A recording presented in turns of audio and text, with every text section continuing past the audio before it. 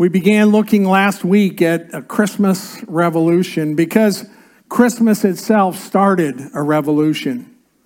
History separated by dates according to the birth of Jesus Christ. And it should still be creating revolutions in our own heart, our own homes, our communities, and our world. But it's a conscious choice we have to make. And every revolution starts, as we looked last week, with hope. And if anybody should have hope, it's those who follow Christ. If anybody should have hope at Christmas, it's those who understand that Jesus is the reason for this season. It is not just for the gifts. It is not just for the gatherings. It is not just for the decorations and the lights and the parades and the food, though I enjoy all of those. But that's not the purpose. The reason is Jesus Christ, and that's what gives us hope. And as we begin this morning then to continue to look at this, we look at the next factor that we want to examine, and that is peace. Because a revolution always begins with hope, but when hope is fulfilled, it produces peace. If you have your Bibles or your Bible on your devices, I invite you to turn with me. I'm going to be reading from the prophet Isaiah, chapter 9, verses 6 and 7, from the Gospel of Luke in the New Testament, chapter 2, verses 8 through 15, and then one verse from Romans chapter 15, verse 13. The prophet Isaiah, in foretelling what was coming with the birth of Christ, said in verse 6 of chapter 9, "For to us a child is born, to us a son is given, and the government shall be upon his shoulder, and his name shall be called Wonderful Counselor, Mighty God, Everlasting Father, Prince of Peace. Of the increase of his government and of peace there will be no end. And on the throne of David and over his kingdom, to establish it and to uphold it with justice and with righteousness from this time forth and forevermore. And the zeal of the Lord of hosts will do this." In Luke chapter 2, the telling of the birth after Christ was born in Bethlehem, beginning at verse 8 of Luke 2, it says, "In the same region there were shepherds out in the field, keeping watch over the flock by night. And an angel of the Lord appeared to them, and the glory of the Lord shone around them, and they were filled with great fear. And the angel said to them, 'Fear not, for behold, I bring you good news of great joy that will be for all the people. For unto you is born this day in the city of David a Savior, who is Christ the Lord. This will be a sign for you. You will find a baby wrapped in swaddling cloths, lying in a manger.' And suddenly there was with the angel a multitude of the heavenly host, praising God and saying, 'Glory to God in the highest, and on earth peace among those with whom he is pleased,' or on whom his favor rests." Romans chapter 15, verse 13 says, "May the God of hope fill you with all joy and peace in believing, so that by the power of the Holy Spirit you may abound in hope." A revolution begins with hope. When it is fulfilled, it produces peace. Now, peace is not just the absence of bullets. Peace is not just the absence of a fight. What we're talking about is peace of soul and spirit, which produces peace of mind. Now, having peace does not mean that we're not concerned about things. Having peace does not mean that we don't have trouble. It doesn't even mean that we don't ever worry about some things, because that's who we are.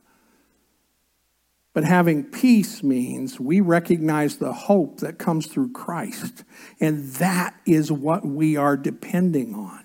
The prophet Isaiah predicted that in chapter 9, verse 7, about the peace of Christ. And this might be the greatest reason for you to pursue the peace of Christ, because true peace removes fear. True peace that comes through Christ removes fear. When we have peace, the fear goes away. Not necessarily the concern, not all the worries, but the fear, because we know in whom we believe and where our hope lies. And all of it goes back to that Prince of Peace. The prophet Micah said in chapter 5, verse 5, in talking about Christ coming as the Messiah, he said, "And he shall be their peace." Peace does not come in treaties. Peace does not come by laws. Peace comes through a relationship with Jesus Christ. For you see, the peace of Christ cannot be achieved or worked out on our own. No amount of self-will brings peace. It is only achieved through Christ and with those on whom his favor or pleasure rests or resides. Now, that passage in Luke chapter 2 is one that gets mentioned a lot in the Christmas story, and rightfully so, where the angels come, and the first people on earth, outside of Joseph and Mary, who hear about the birth of Christ are the shepherds. When I go through the characters of Christmas, the shepherds are my favorite. The reason is they represent all of us. See, shepherds were not thought of highly. Shepherds did not have status. They weren't allowed to give testimony in a court of law. Shepherds were the outcasts. Now, some of it's understandable. I mean, from a practical standpoint, shepherds live with sheep. I don't know if you've been around sheep, but sheep smell. I think it was Philip Keller that wrote a book a number of years ago that says they smell like sheep, saying that if we're truly shepherds, if we're truly working what God has called us to, we ought to smell like sheep. Jesus, being the good shepherd, understood that. And this was who got the first message. And I don't know about you, but as a kid, I was always bothered by this passage when it was read in the King James Version. Because when the angel spoke to the shepherds, and it said that they were filled with great fear, they were fearful, it was translated and said that they were sore afraid. I thought, man, that's a lot of fear if it makes you sore. I didn't understand what that meant. Just the word sore meant I'm sore. And to be so afraid you're sore, but that's not a bad picture. Because when fear dominates, nothing else works. When fear dominates, we are weary because of the fear. When fear dominates, there is no peace. You see, for those who are fearful, they don't need to become unafraid. They need peace. And then the fear goes. Concern? Oh, we still have it. And I'm not just renaming the same feeling. There's a difference between me being concerned about something and afraid of it. There's an awful lot in our world that by human standards we have to be fearful of. But fear cannot determine what we do and who we are. Fear cannot dominate. It cannot control what we do. We need the true peace of Jesus Christ that removes fear. So how does this revolution and a revolution of peace take place? First of all, a revolution of peace requires a personal relationship with Christ. It requires a personal, individual, one-on-one relationship with Jesus Christ.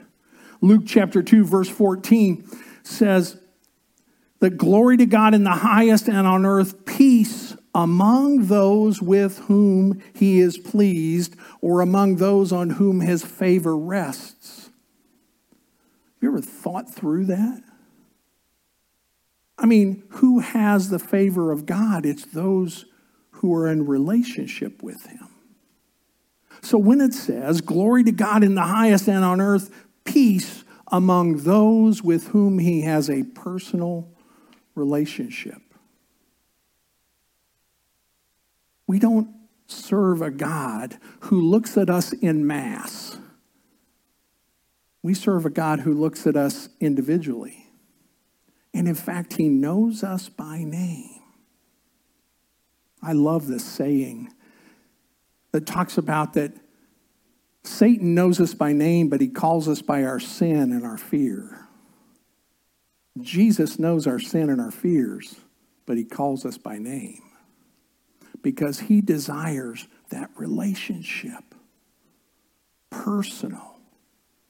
In an impersonal world,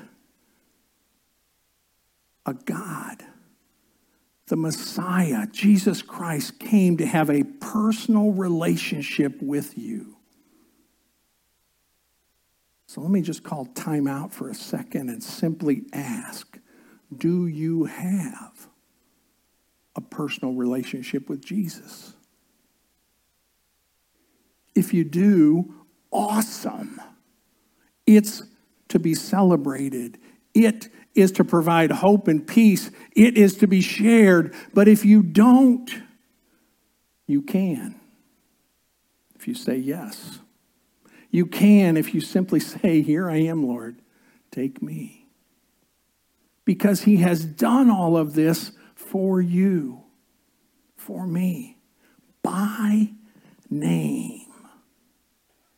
You see, without the personal relationship, there is no real peace. That's what concerns me in our culture, especially in the United States right now. There's this growing trend where people will say, religion I don't like, and the church I don't trust, but Jesus, he's a good dude. Kyle Idleman calls that being a fan instead of a follower. I call it the thumbs up group. God? Yeah. Jesus? Yeah. Transformation? No. Relationship? No. I just want to cheer for him. I watched a lot of football yesterday. Contrary to what my wife thinks, it wasn't all day. I napped also. But what I noticed was there were thousands more people cheering than playing. Say, well, of course, you can only have 11 on each side at a time. And only 22 can be playing at any one time. I know, but as Bud Wilkinson, an award-winning coach from Oklahoma many years ago, said, the problem with the football game is that there are 22 on the field who desperately need rest, and there are 30, 40, 50, 70,000 in the stands who desperately need some exercise. I think the culture of the church has developed that. The culture of those who say, yay, God, thumbs up, desperately need the relationship. But instead, they're sitting in the stands cheering when something they like happens. What we're talking about is having a personal relationship with Christ. Not one dependent on your parents or grandparents. Not one dependent on your spouse or your children. but in your personal relationship, because without it, there is no real peace. But with it, you have peace. With it, there is hope, and they both become tangible. You can feel them. You can live in them. You see, with that personal relationship, peace can be seen in us, and it can be shared with others. It is possible to pass the peace, and that's a phrase that gets used in more liturgical churches, of passing the peace. We can do that in our daily lives. Aren't there certain people in your life that when they come around, you just kind of take a sigh and you just feel more peaceful? I tell the story often, and if I've told it before, I'm not going to apologize because it's worth it. Her name was Elizabeth, the very first church where I was the lead pastor, and that little congregation, and as we started, there were no kids or babies, and as we began to pray and reach out, and God began to bless, and the church began to grow, the nursery started to get full, and we need some workers. And we made a plea for that one time, and Elizabeth, who was in her 80s at that time and very frail, came up to me and said, "Pastor, I'd like to work in the nursery." And I said, "Oh, bless your heart, Elizabeth. Thank you. I'll let you know." I'm like, no. I mean, she can barely stand. How could she help in the nursery? And finally, we made the arrangements so that she could go in. We had a couple of other capable, my quotes, workers. Elizabeth sat in the rocker and they would hand her babies.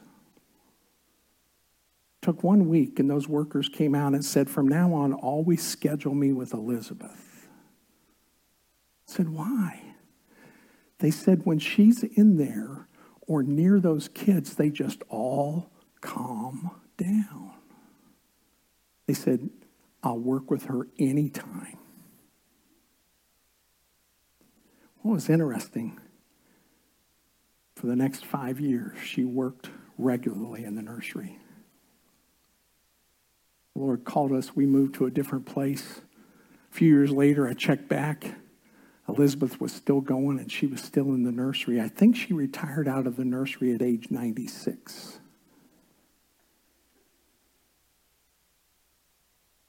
There was just this peace in that room.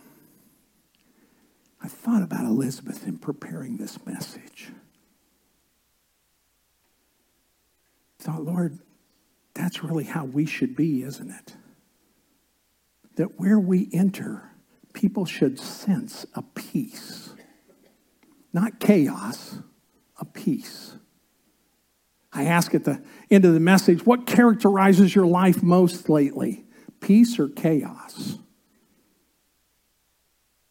I'm asking you that question because the Lord asked it of me and I didn't enjoy it, so I'm asking you.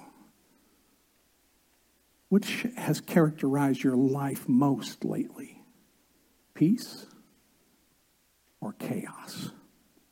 Our world is literally dying for those of us who know the peace of Christ to live it, to make a difference in our world. A revolution, if you will. So a revolution requires a personal relationship with Christ. A revolution of peace also requires us to live in peace, get this, with each other. I love the thought of living at peace, but I'm not sure I trust you. Isn't that how we often feel? It's like, yeah, okay, I think I can do it. But you don't know who I live with. Oh, yeah, I think I can do it. You don't know who I work with. I can do it, but Christmas is coming up and we get together with the family and oh my.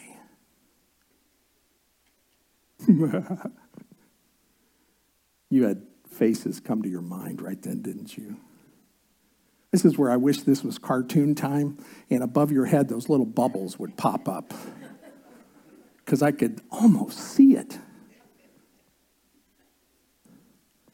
You go, I might be able to live at peace, but you don't know where I work.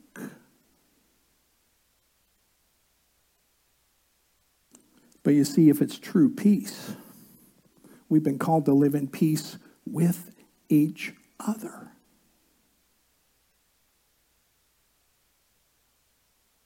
Romans 15:13 says, may the God of hope fill you with all joy and peace in believing, so that by the power of the Holy Spirit you may abound in hope.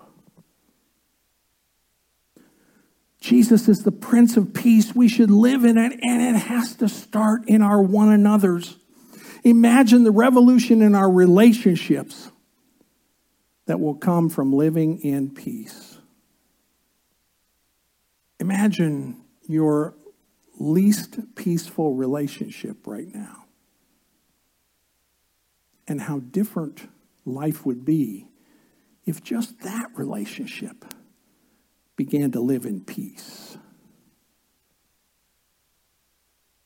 Now, it's really easy to sit back and go, okay, if they will, I will.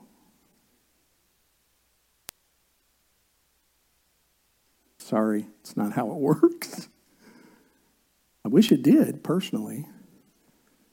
But how it actually works is I choose, as a follower of Jesus Christ, to live in peace, as far as it depends on me, with everyone. Agree? No. But I can still live in peace. Even in chaos, I can live in peace even when I recognize difficult things. But the revolution would be extraordinary if we chose to live in peace with those closest to us. If we chose to determine to live in peace with all the one another's in our life. I pondered this question this week. Which comes first, peace or healing? Which comes first, the healing or the peace in our relationships? I can promise this. A revolution of peace will bring healing. If that means peace comes first, okay, because I'm not really sure, but I do know that when there is peace, healing begins. And many of us have a relationship or 12 that need healing.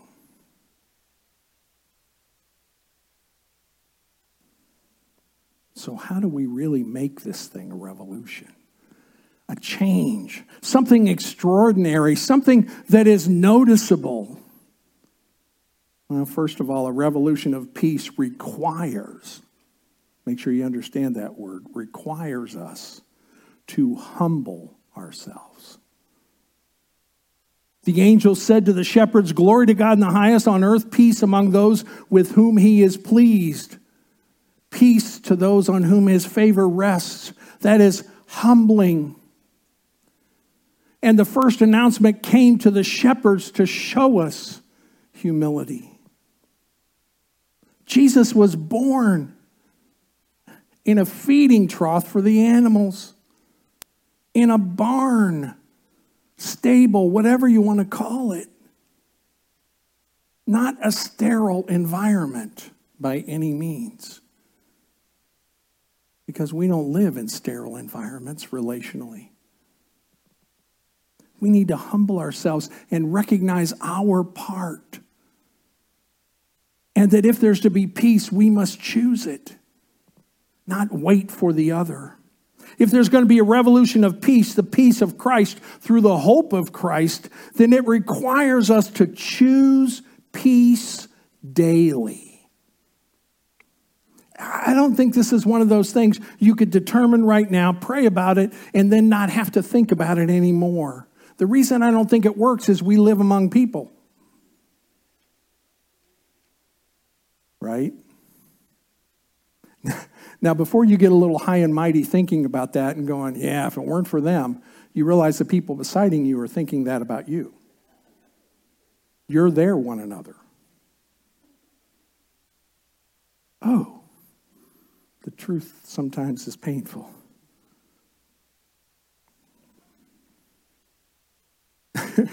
Now, imagine, you see, I'm standing up here, and even as I prepared this and picturing all of you in making that statement, I'm going, that means every one of you are going, yeah, if it weren't for him, this would be easy.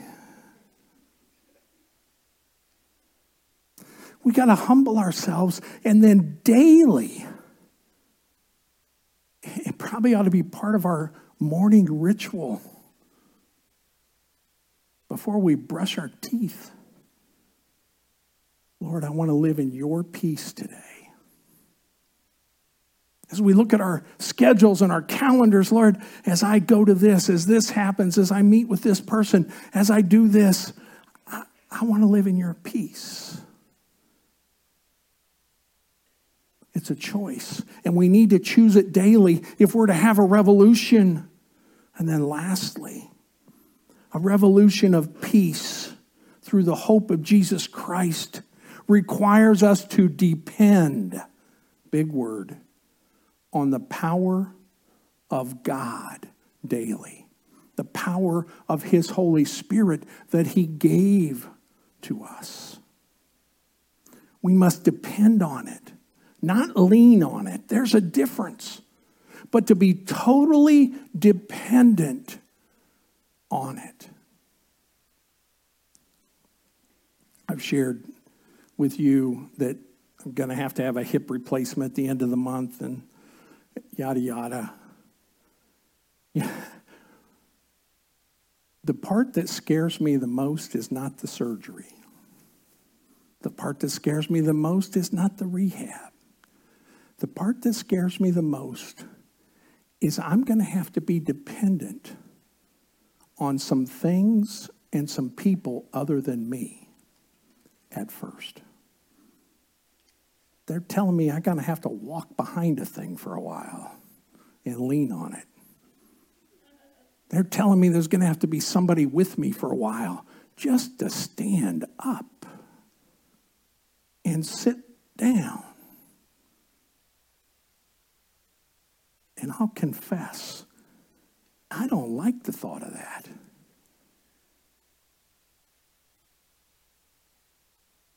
But they said the success going forward depends on me depending on the apparatuses and the people.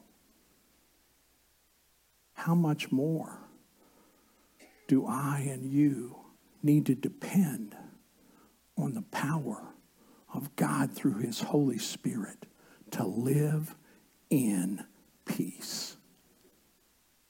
You see, you and I are living testimonies that we can't do it on our own, right? That's why when I said something about the one another and being at peace with everyone that we're in contact with, you had faces pop up. We can't do this on our own. What a revolution it would be if instead of, yea, God, we said, Lord, I need you. Every hour, I need you. Every day, I need you. Every breath. If I'm going to live in the peace that you have offered and provided. In your life recently, is it characterized more by peace or chaos? Maybe the better way to ask that is, if we could interview those closest to you and ask them that question, would they say you are more peaceful or chaotic lately? I don't mean busy schedules. I mean our spirit in our relationships. A revolution at Christmas because of the gift we've been given, the hope we have, and the peace that we can live in. Let's give it a shot. All we have to lose is our fear. All we have to lose is some chaos in our soul. All we have to gain is peace and relationships that are healed. Jesus, thank you. Ooh, Lord, thank you for providing exactly what I need, though it's not always what I want. Thank you, Lord, for showing the way for peace. You lived in peace among threats. You lived in peace even on the cross. Oh, Lord, give me the courage to depend on you totally, to be in peace and to live there, to live in peace with one another, to show your peace. Lord, help me to be a lot more like Elizabeth and a lot less like Dennis. Help me to be a lot more like you so that others can tangibly tell the difference that you make in my life, because they can see and feel the peace that you have given. Lord, give us the courage to make this a revolution. In Jesus' precious, powerful, and personal name, I ask these things. Amen.